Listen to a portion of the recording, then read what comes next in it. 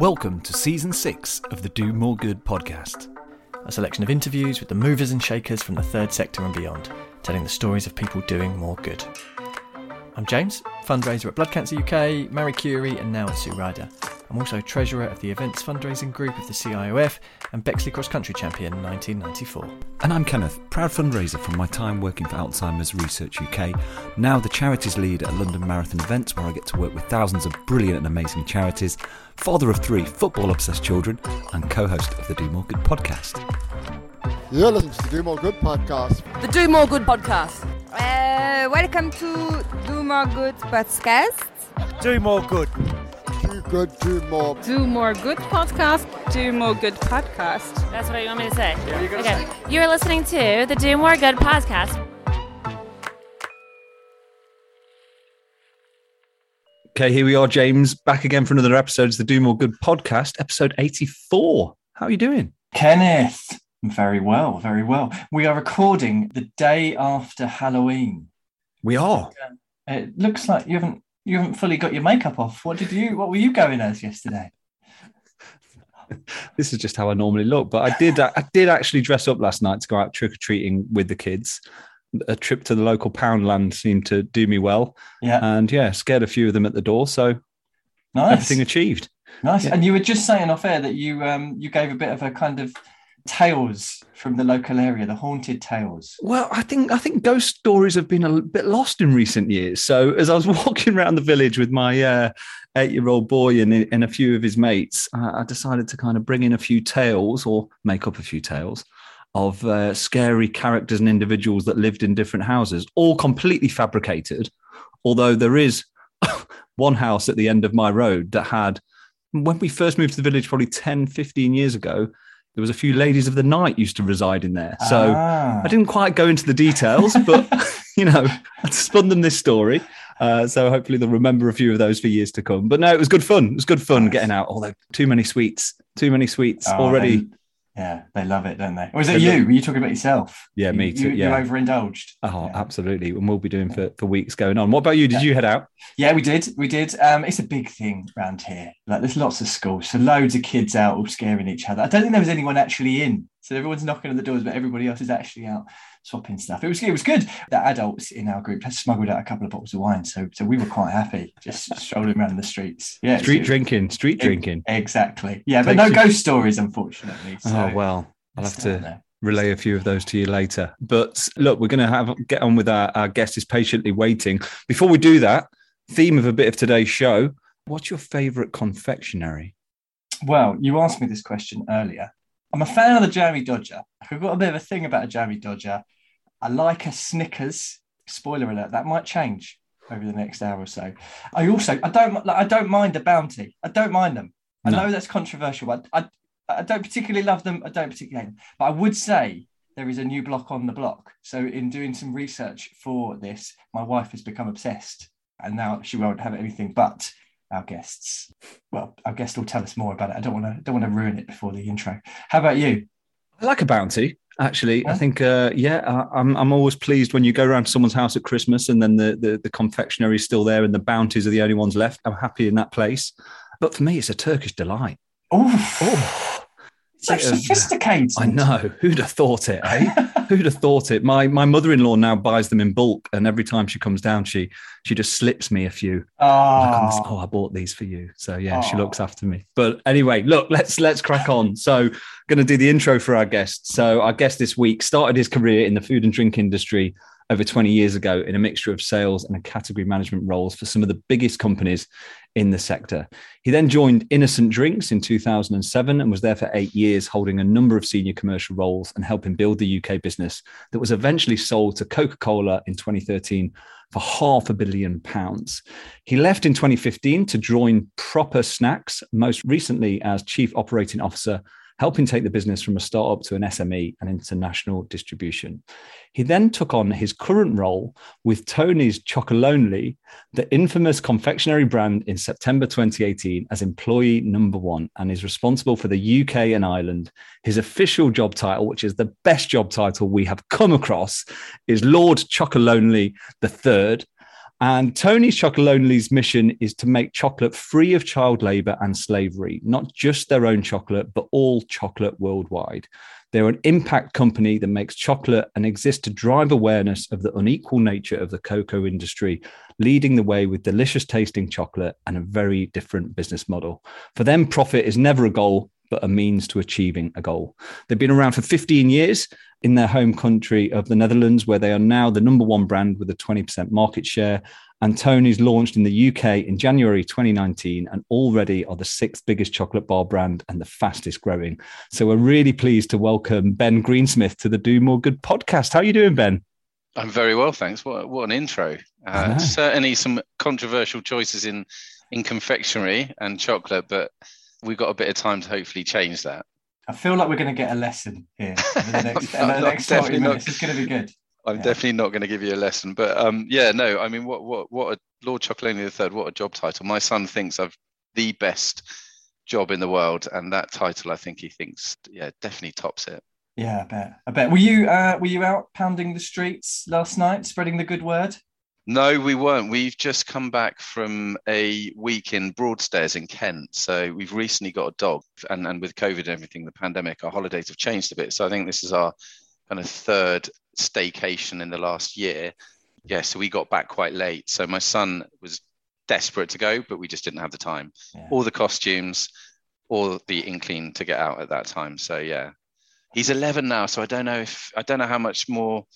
This is it. My daughter's 11. She went actually dressed out in a inflatable sumo suit last night, which actually she's not the most out there character, but she got loads of attention because she was hobbling around the street dressed in this big sumo suit. But yeah, she's 11. And I have to say, we passed some of her boyfriends as we were going out, and they looked like they were probably robbing things rather than trick or treating. So maybe you can get away with one more year, but who knows? But look, Ben, thank you for joining us. I mean, we should give you some context to your invitation to come on. We were talking to a friend of the show, Puff Story, who introduced us. I think you'd met her maybe a couple of years ago. She told us about your background and the story of the brand and what it stood for. And she said, you have to get him on. They've got a great story. And I think since you mentioned it, I've seen the brand everywhere. You know, I think once it's pinned in your mind, you see it in a lot more places, which is great. You know, we want to go back a little bit to your early career. You've been around the kind of food and drink industry for a number of years. Can you just talk us through your career journey to this date and what got you to kind of Lord Chocolonely III? I've been working now in food and drink for 21 years. So I was trying to work out, I'm probably halfway through my career. So I think I don't know if that's good or if that's depressing. I think I'm kind of on the downhill slope now. So I think that's good. But I started off kind of coming out of uni, not really knowing what I wanted to do, and thought I wanted to do marketing. Didn't really know what marketing was. And I ended up working at Unilever, dealing with data and looking at markets and trying to work out what the brand should do to basically sell more and make more, which was great. And, you know, my dad thought this was the best thing in the world. You know, it was a big blue chip, final salary pension. Everyone had heard of it. And it was great. I got some seriously good training there. I was there for about, I think, 4 or 5 years. I met my wife there. We're still married, so that's good. But I kind of got to the stage where there was this thing in the background which just kept coming up, which was innocent drinks. And it was the place that everyone wanted to be at the time. This is back in 2007 now. And I got a chance to basically go and work there. And it was just the best thing that I ever did, because I learned so much so quickly and worked with some of the best minds in food and drink. And the 3 founders, Rich, Adam and John, so inspirational. That became a bit of a breeding ground for people who then went on to do other things and start their own businesses. And it was brilliant, just fantastic 7 or 8 years. And we built the business in the UK.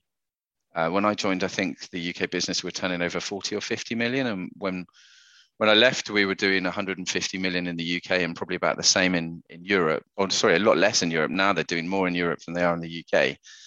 And yeah, we built the business. We sold it to Coca-Cola for $500 million.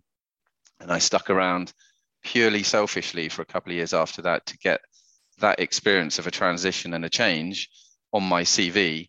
But working for Coca-Cola is not what drives me. It's not what gets me out of bed in the morning. The reason I went to Innocent was that it was a slightly different business model, and they were doing a lot of good compared to other businesses. And so I stuck around for 2 years after that sale, and then didn't really know where I wanted to go. And I went to like a startup called Proper and helped take that from, I think, 5 million to maybe 13 million in the UK in international distribution.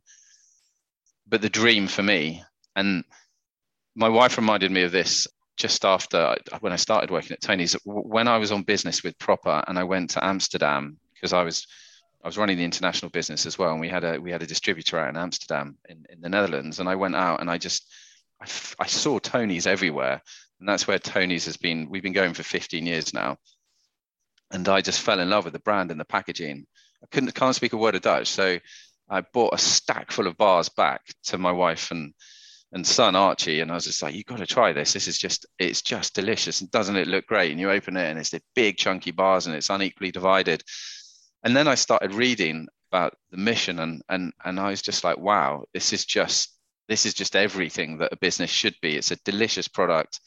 It tastes good. It looks good. And ultimately it does good. And we'll probably come on to that a little bit later. And I said, if ever Tony's comes to the UK, then I've got to be a part of it. And if they don't, then we'll rip it off and we'll do a version of it and we'll bring some good to the UK. And then literally about a year later, stuff fell into place. And a friend of mine said, Tony's has come to the UK. You kind of need to get involved. And so I dropped a message to Henk Jan, who's my boss now and is the major shareholder in Tony's, and basically helped build the business in the Netherlands, and just said, look, I hear you come to the UK. Let me head it up. And the rest is history. And I love it. It's the best thing to be able to come to work and do what I think I'm good at, and ultimately have a reason to get out of bed, which isn't just making a load of money for shareholders. Ultimately, we're helping people who are currently being exploited in West Africa, and we're doing it through delicious chocolate and showing that there is a different way to make delicious chocolate. That's great. It's just the best thing. I never thought I'd capture what I had at Innocent. Again, I thought maybe it's a life stage. It's a time in my life. It's pre-kids, but even more so at Tony's. It's brilliant. And I'll tell you a little bit, about the mission and why we exist. And I think when you put all that together, it's a truly special business. Before we get on to Tony's, and we are going to talk about all of that good that you're doing there, that move to Innocent, they were the kind of the cool kids in the early noughties. I remember hearing about them there. I think I applied for a job with, obviously wasn't cool enough. I think I applied for a job with them. They were definitely making a big noise. Was it and I think you said this, it was the kind of social good aspect of what they were doing that really attracted you to them. Do you feel like that changed when it went to Coca-Cola? Or was it still the same company, but for you it was a bit different?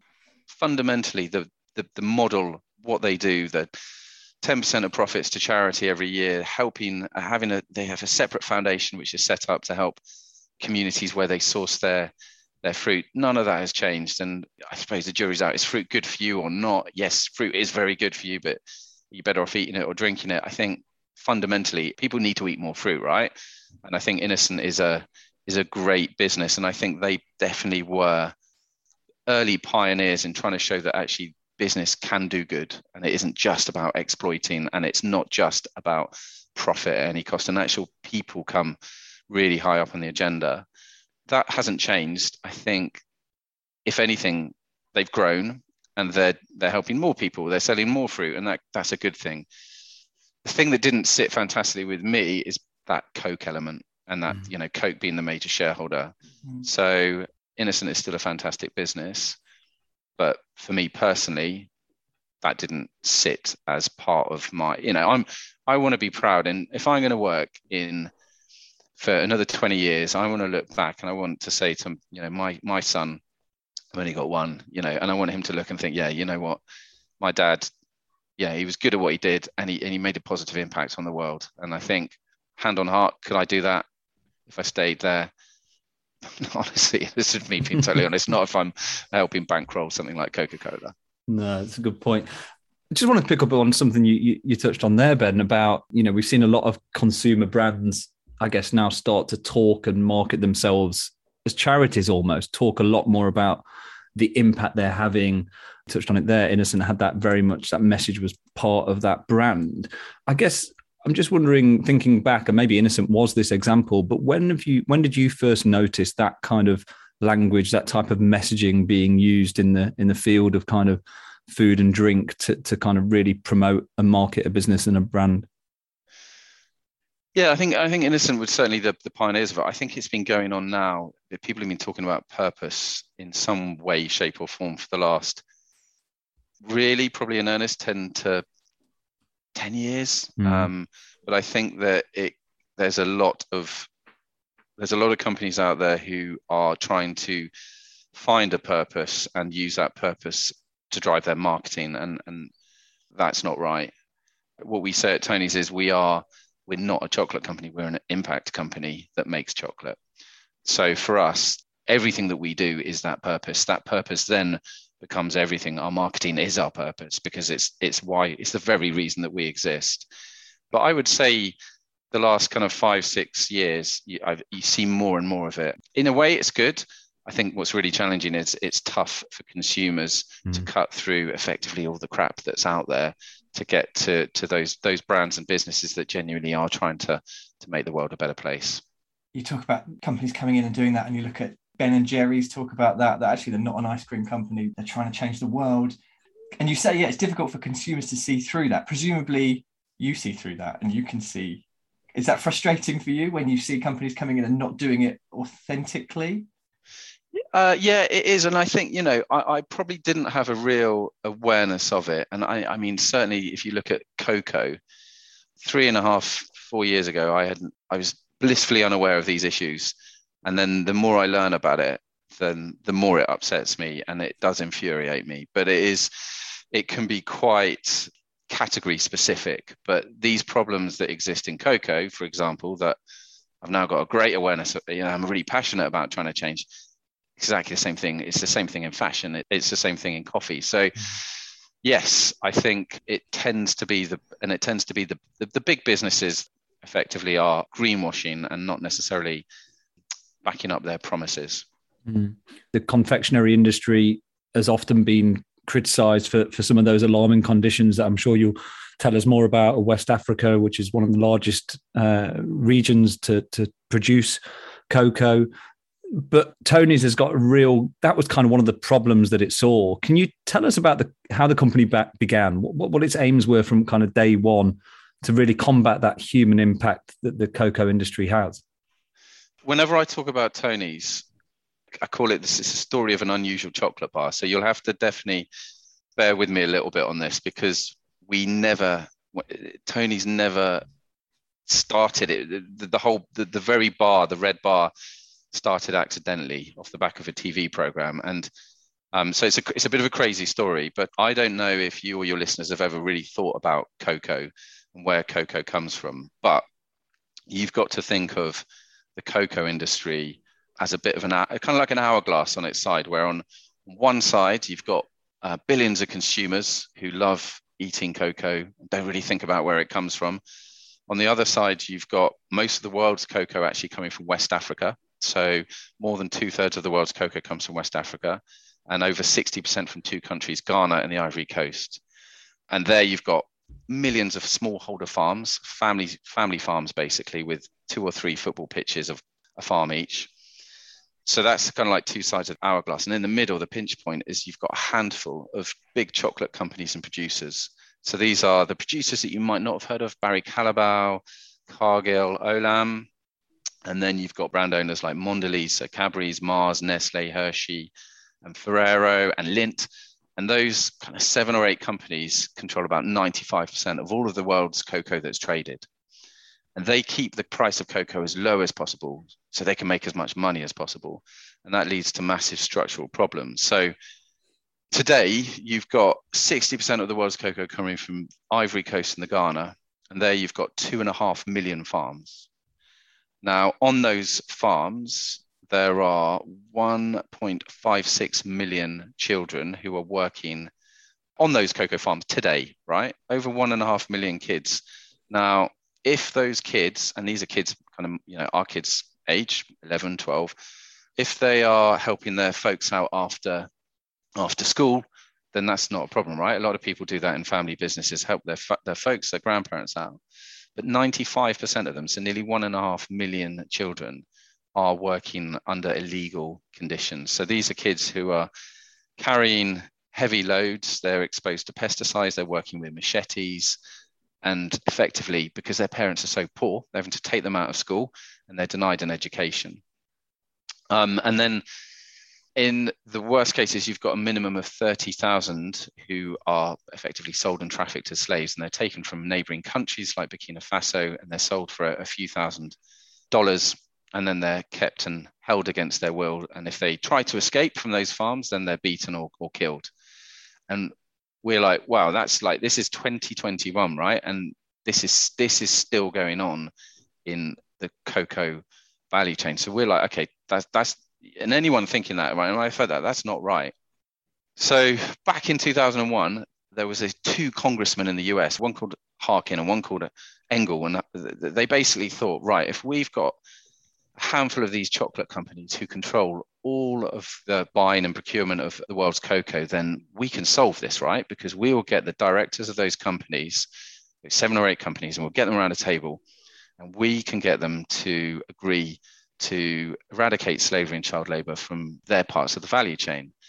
And that's exactly what they did. And this is called the Harkin-Engel Protocol. And you can go online and you can see in black and white all the signatories, and it's known as a chocolate protocol. And so that happened back in 2001. And they committed that within 10 years, they would eradicate slavery and child labor from their parts of the value chain.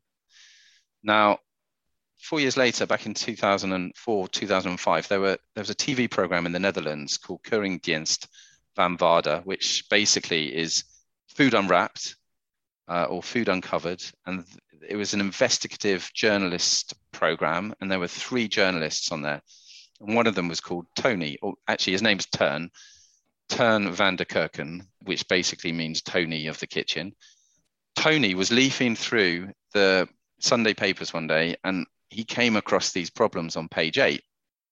2 things struck him. He was like, one, as I just said, why is this still happening? This is nearly 15 years ago, but why is this happening in effectively the noughties? This shouldn't be happening. And then secondly, why the hell is this on page 8? Why isn't this front page news? Because I wasn't aware of this. Everyone should know about this. So they decided, these 3 Dutch journalists, that, right, we're going to do a program on cocoa. So Tony tried to speak to all the chocolate companies. He found this Harkin-Engel protocol, and he found that we were halfway through it.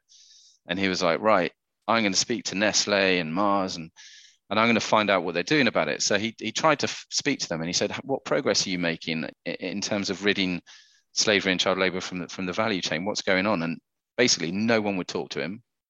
And they said, it's too complicated. We can't do anything about it. So they're not basically taking responsibility. So Tony then, as part of this program, he filmed himself eating a load of cocoa that basically through the chocolate bars of these big companies. He bought like a dozen chocolate bars, and he filmed himself eating them. And then he phoned the police and said, look, I know there's a problem with slavery and child labor. I'm pretty sure there's some forced labor in this cocoa and this chocolate that I'm eating. I'm a chocolate criminal. You've got to come and arrest me because I'm basically financing slavery and child labor. They hung up on him. He then decided that he'd take matters even a stage further.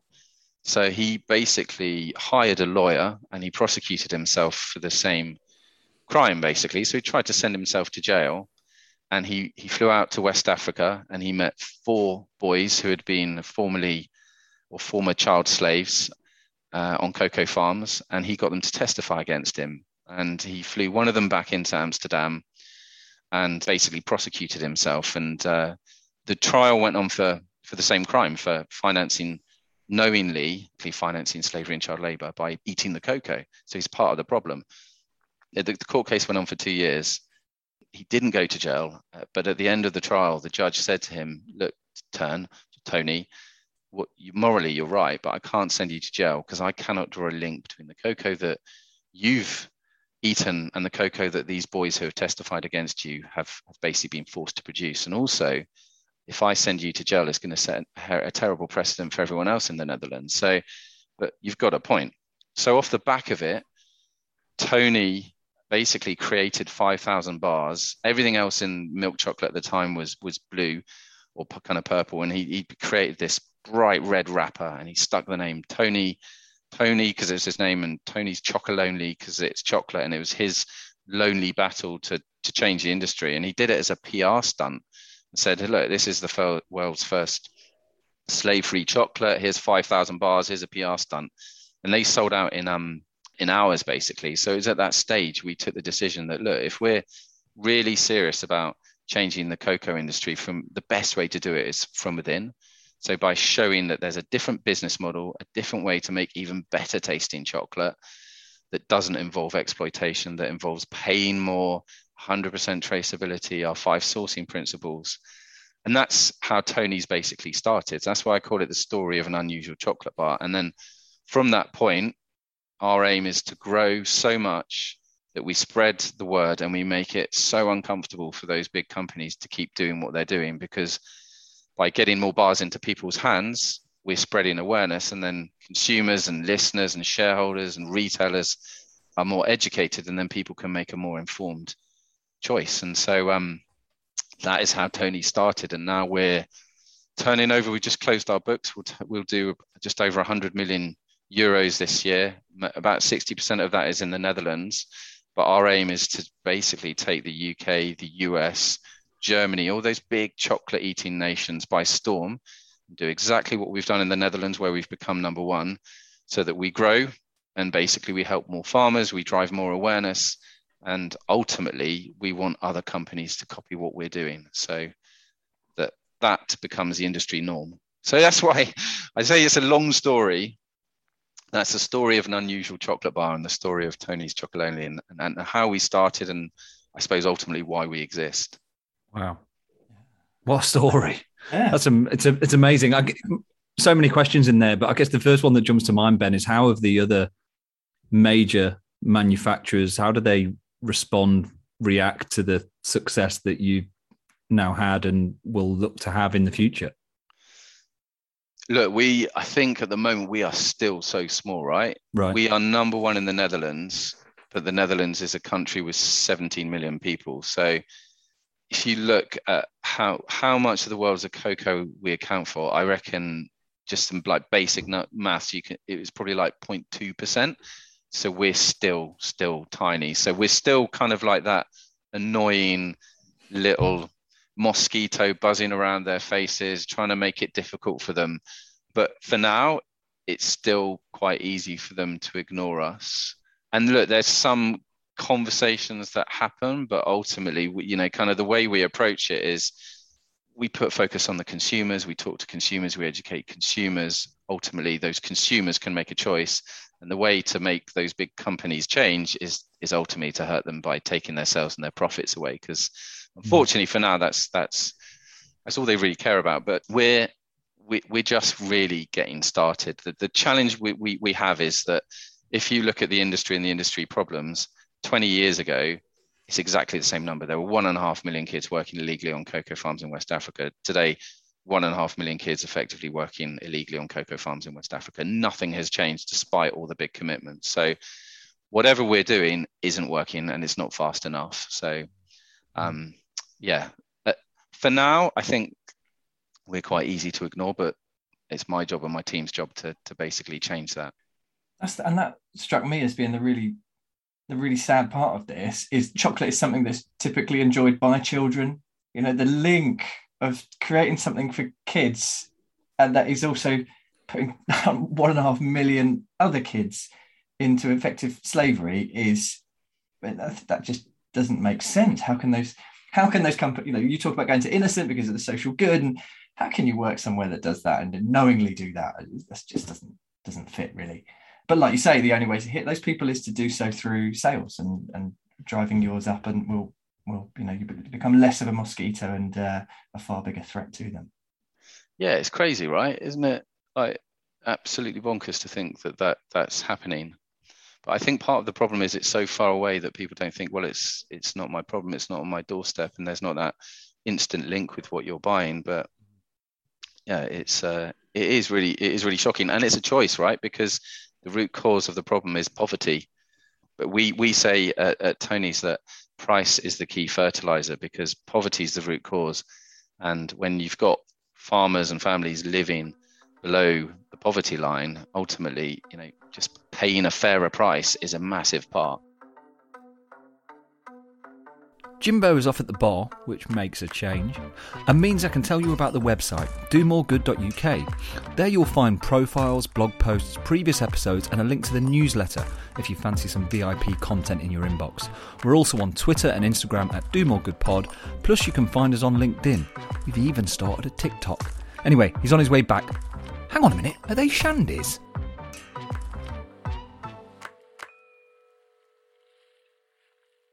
You say at the beginning of that wonderful story about how it's too big a problem. We can't fix this. We can't, there's nothing we can do. Whereas you guys seem to be doing that.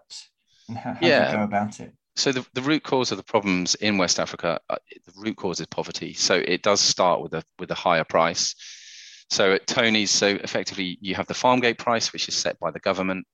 If you look on the back of a pack of Tony's, you will see that's about just over $1,000 per ton. On the back of Tony's, you'll see that we have the Fair Trade logo. So we then pay the Fair Trade premium, which is $240 a ton. And then we pay a further Tony's premium on top of that, which is about another $300 to $400. But actually that's going to go up because we work off a living income differential. So we work backwards from what a farmer needs to live off to feed their family, basically. And we've just seen the price of cocoa has dropped by 18.5%. So what that will mean is we top it up, we pay more. The problem is then the big companies where all the power sits end up paying even less. So the farmers get poorer. So it starts with a higher price. And at the moment, someone like Tony's will probably be paying about 60 to 70% more than the farm gate price. But that's what these farmers need to be able to feed their families. And you're not talking about crazy money, you're talking about a fair price. We then have a fully traceable supply chain. So all of our cocoa can be tracked and traced. We know the best part of probably 10,000 farmers that we work with across 7 or 8 cooperatives. And that's really important because only if you understand where your cocoa is coming from and the conditions under which it's grown can you really take responsibility for it. And that's important. Most of the world's cocoa is traded mass balance. So it comes from a big faceless pile. And that enables the big companies to basically pick from it and say, well, it's not my problem because I don't own that part of the value chain. But we don't think that's right. And we've proven that you can have a fully traceable supply chain in West Africa. We then only work with co-ops. So these are our 5 sourcing principles. They're the first 2. The third area is we work with strong farmers. So we only work with co-ops because those co-ops are more empowered and they're stronger together. With those co-ops, the fourth area is that we have 5-year agreements. So any co-op that we work with they can leave whenever they want. No one's ever left us. But what that means is those farmers and those co-ops know that they're going to get a better deal for their cocoa for the next 5 years. So they can plan and invest in their futures and their farms and their livelihoods.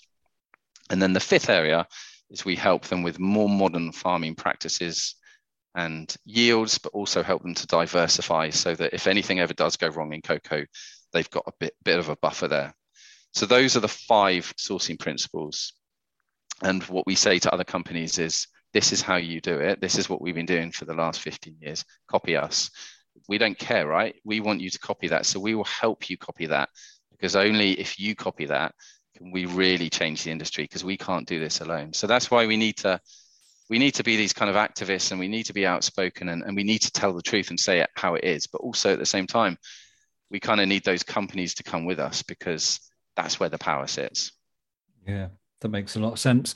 I'm interested, Ben, just in regards to the consumer. And obviously, you just need to go on your website. And obviously, we do a little bit of research before these. The purpose of your brand, that story is very much front and center of what you stand for. You just have to go to the website and look at it and you can read the backstory, which I thought was really interesting and very well put. I'm just interested in how this lands with the consumer. I mean, you also talked about having the best tasting chocolate, but you've got this great purpose-led message behind. How does that manifest itself when you look at the consumer and that choice that they have when they're deciding which chocolate they're buying for little Johnny? Yeah, no, it's a great question. And actually, we haven't traditionally spent on any above the line media. So because we can't compete on those big budgets. So everything that we've relied upon really is getting those bars into people's hands and them then telling you the story. And actually, if you look at the data, 89% of people buy Tony's because they either love the look of it or the taste of it. So only 11% are buying us solely for that mission. So we rely really, really heavily on just having the most beautiful product out there, the great packaging that sings from the shelves, that's a different shape, that's a bit thicker, and that drawing people in. And then people come in and hopefully they pick up the bar, they read a little bit about it, they're a bit inquisitive, they get it home, they unwrap it, the bar's unequally divided, and the bar is unequally divided because it tells the story of the unequal nature of the cocoa industry. So that's why we make the bar unequally divided, because the bar tells the story in itself. And as long as the cocoa industry is unequal, we will continue to make unequal bars. And it annoys people. And you look at the reviews on Ocado and it's people still. So we've got a big job to do to still tell people why we're doing it, because that's the very reason that we exist. But we rely really on that sucking people in and then them learning about it. It's really difficult. You try not to be too preachy, and because otherwise that can switch people off. And they think if you've got a great mission, it's going to be really worthy and not a great tasting product. But actually, we want to go the other way around, and because ultimately it's about showing that there's a different way to make chocolate. And so we put the focus on getting those bars into people's hands, and that's been a big part of our plans and strategy in the UK, which is just get those bars into people's hands, tell them a little bit about the story, get them to do their homework, and hopefully they'll start to spread that. And that's how we create a bit more of a movement. I'm just interested, I guess, based on the start of this conversation where we were talking about Innes and James and I's background is in the charity sector, and a lot of our listeners are in the charity sector where, cause and beneficiaries is very much at the front and center of our thinking around everything. Product development, fundraising, obviously is all about what impact are we having. From a consumer point of view, do you think that the current approach that you have, which is obviously all about the taste of the chocolate, the look of the chocolate, get it in someone's hands, then we can tell them the story. Can you ever see that flipping? Maybe we're looking 5-10 years in the future where actually brands are much more forthright about their social impact, and maybe the product is just a given? Wow. Yeah, I hope so. I don't see it happening in that timescale, because I think it's been talked about too much, and not enough is happening. And I think we'll continue to see those big, and it's the big companies, right? It will continue to see those big companies continue to get away with it for as long as they can. So actually, I think it's going to take an awful lot of consumer pressure and some probably governmental legislation to change the way these companies act and behave. But we want to exist to change, right? That's why we exist. So maybe I'm being naive, but I think we've got to believe that we can make a change. Yeah. Just moving the conversation on a little bit from the great backstory and the product, I'm just interested in the organization and the culture. I mean, you spoke at the start about, you've never been so excited. You feel proud of what you're doing every day, that you actually can get out of bed in the morning and that not only are you selling great, amazing tasting chocolate, but, you're also having a positive impact to change the world. How does that message manifest itself in the culture, in your staff and the employees of the organization?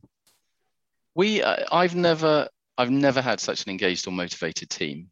Wow. Like, firstly, we're a small team in the UK. I think we are now up to 15, but the kind of level of commitment, we measure this regularly as well as a business, and the engagement and commitment to the mission is just so strong.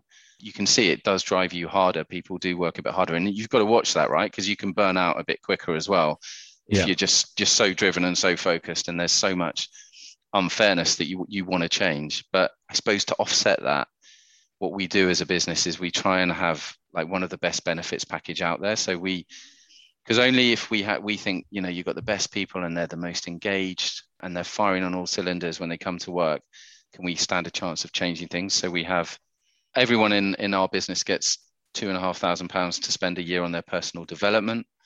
We all try and go away once a year when pandemic permitting to spend a bit of time. There's a couple of hundred Tonys, and we'll we'll go off site somewhere and I don't know, go to Austria or something and just get together and catch up and have a few beers and talk about some of the plans we want to change.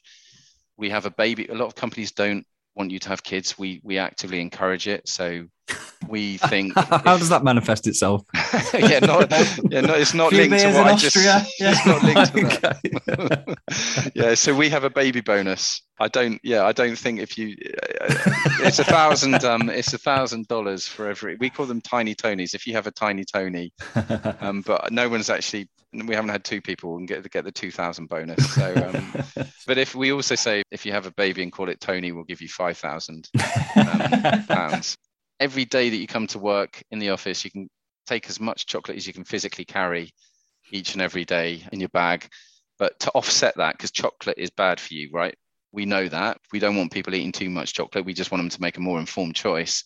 We give everyone £100 sports bonus and a no smoking bonus as well, so that they can try and stay as healthy as possible. It's all part of trying to just make Tony's the best place to come and develop your career, basically, and have the most fired on people. And it works. You talk about stuff like, red packaging because everybody else is blue and purple, quirky cuts on the chocolate, that sort of thing. And then incredible benefits packages for people. People might not necessarily believe that could be true. Do you get the same with the co-ops and the farmers? When you turn up and talk to them, do they hesitate about it? We're not used to this. We're not used to being paid a fair price, let alone being paid, the Tony's top-ups on top of that. No. I went out to Ivory Coast a couple of years ago and I was just overwhelmed with the sense of community that's there, and everyone's just happy to see you. We're not like saviors, or we're just trying to be fair. So it's the very least that I think these communities and farmers, deserve. You flipped things on its head. They're ultimately the people that you're serving and that you're the person you're trying to help, not the other way around. You're not trying to sell a chocolate bar. We're really clear on what we need to do, right? We have probably 3 key metrics. One is that we want to grow 50% every year because that's more awareness, more cocoa, more farmers. The other is we need to make 40% gross margin. And the other thing is we want to make 4% operating profit, which isn't a massive amount for a branded business. But if we can broadly do those things, we can run our business and have as much impact as possible. Those are kind of like the really basic metrics that we have front and center of our kind of business model. Sorry, I think that was my son just heard the words free chocolate and it came in the room then. So apologies for that. I love how all of this has come from a guy who didn't want to set up a chocolate company and in fact wanted to spend a couple of years in prison. And he's ended up having to run a massive company. And I mean, how does he talk about it? Because this is ultimately what he wanted to achieve, and now he's running this massively successful organization. Well, no, so Tony's still involved in the business because he was the guy who was best on camera, so he gave his name to it, but he didn't actually found the business. Right. That was Maurice, who was one of the other journalists, and then Henk Jan, our chief chocolate officer, basically back in about 2012 took the impact side and said, guys, I think we were probably doing about €1 million back then. It was like, the business model's not right. Combine the two and you can have more impact. And so that's kind of what really exploded the business, which was that kind of strong distribution awareness strategy, helping more farmers with the impact model central. And I think to your question earlier, I kind of went off on a bit of a tangent, but that's why we're not a charity or an NGO. It's about showing that what we're doing is scalable, because that's how we're going to change the industry, by getting all those big companies to come on board with us. But that's kind of how it started. But it was only really maybe 2012 that it really took off in the Netherlands and went up to, I think, number 1 2 years ago when we overtook Cadbury or Milka over there. Amazing. It's such a fascinating and interesting business, and congratulations to you and the team, and wish you continued success. And I'm sure hopefully anyone listening to this will make that decision when they're standing at the checkout thinking about which chocolate bar they buy for their Saturday night movie, and make the right decision. Before we let you go, I just wanted to kind of a final question about your hopes for the future in terms of the brand, but also adding on to that, whether the operation that you guys have built and developed, and you've disrupted a very traditional business and a supply chain that's existed for decades. Do you discuss maybe applying that to a different product and sector? And also then what's your hopes for the future in terms of the brand? There are loads of similarities with a number of different industries. I mean, coffee is the one that's probably most pertinent. And I think what we're doing, there are other companies like Cafe Direct who are doing similar kind of things, but slightly different nuances. So definitely, I mean, for us though, 100%, the only thing we focus on is West Africa, because where the problems are, and it's cocoa. And I think that what's really interesting is that then it just keeps you really, really focused, because that's why we exist. But yeah, there are other industries, but we've got such a big job that I'd love to say, yeah, we're going to go and sort something else out next. But like, if we can sort this in 10 years, I'll be over the moon. And then kind of linked to that and your question around where next. Well, in the UK, we have to get to a top 5 brand to really be in the faces of, I suppose, the consumers, the mouths of the consumers, all the places, all the touch points that you can buy, all those big chocolate brands. So that would mean revenues of over 120 to 30 million. And that would mean that we're the same size as Lindt. This year in the UK, we probably did 18 million. So 2 years in, we're well on that path. We're only in Waitrose, Sainsbury's, Ocado. We've just launched in Tesco's, Co-op. So there's so much more space for us. There's so many more categories for us to go into. But that is the hope and ambition for the brand. Top 5 in all of the major markets that we're in. It's hard to ignore. And ultimately, we don't stop until those big chocolate companies have changed what they're doing. So we'll get them on board. And that open chain sourcing policy that we have, I'm really pleased to say that Aldi are now sourcing their own label for their chocolate through that, the Choco Changer, and also Albert Heijn as well, which is the number 1 retailer in the Netherlands, adopted it for their own label a couple of years ago. So now we've got about 50% of the total volume that we source on top of the volume that we source that's coming from open chain as well. So that will continue to grow. That's what we want. You talk about your 3 pillars, and that's your third one, isn't it? Inspiring others to act and follow. It is indeed, yeah.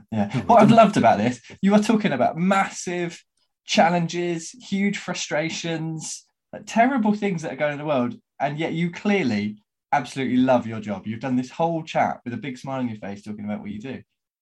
Yeah, I mean, look, everyone at Tony's is so passionate about changing things. I think it's if the reality is bloody depressing, but ultimately there is a solution there. So you've got to remain positive. It's a choice, right? And we've all got choices. And every time that we spend a little bit of money or we make a choice at the fixtures, at the checkouts, it's a vote for the type of world we want to live in. So we've all got choices.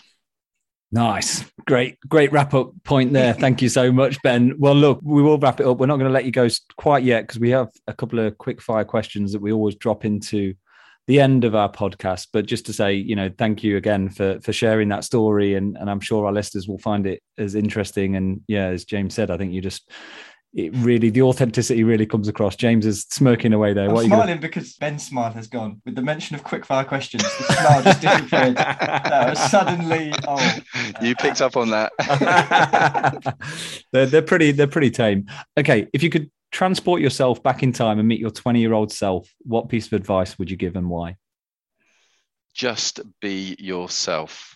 I think I probably spent too long in the middle stage of my career trying to work out what I was doing and what type of leader I wanted to be. And I think it just, actually just authenticity, I think as a person, as a leader, standing up for what you believe in is the most important thing. Nice. Second question for you. Can you tell us about one life hack, productivity tool, a habit or a skill that you have taught yourself recently that you think everybody needs to know about? Is it a life? What have I done? Truth. Do you know, this is going to sound really boring, middle-aged, but I have just got myself in the habit of getting up at 6 o'clock to go to the gym for 45 minutes, and it puts me in a good mood. And if I don't do it, my wife kicks me out of the house because I get really eggy and ratty. So I've learned that the way I work best is just get up, exercise early, and then I can just relax for the rest of the day. But that's not probably new news. No, that's great. No. Kenneth's a bit like you. He's always texting me at 6 o'clock in the morning. He's always doing it.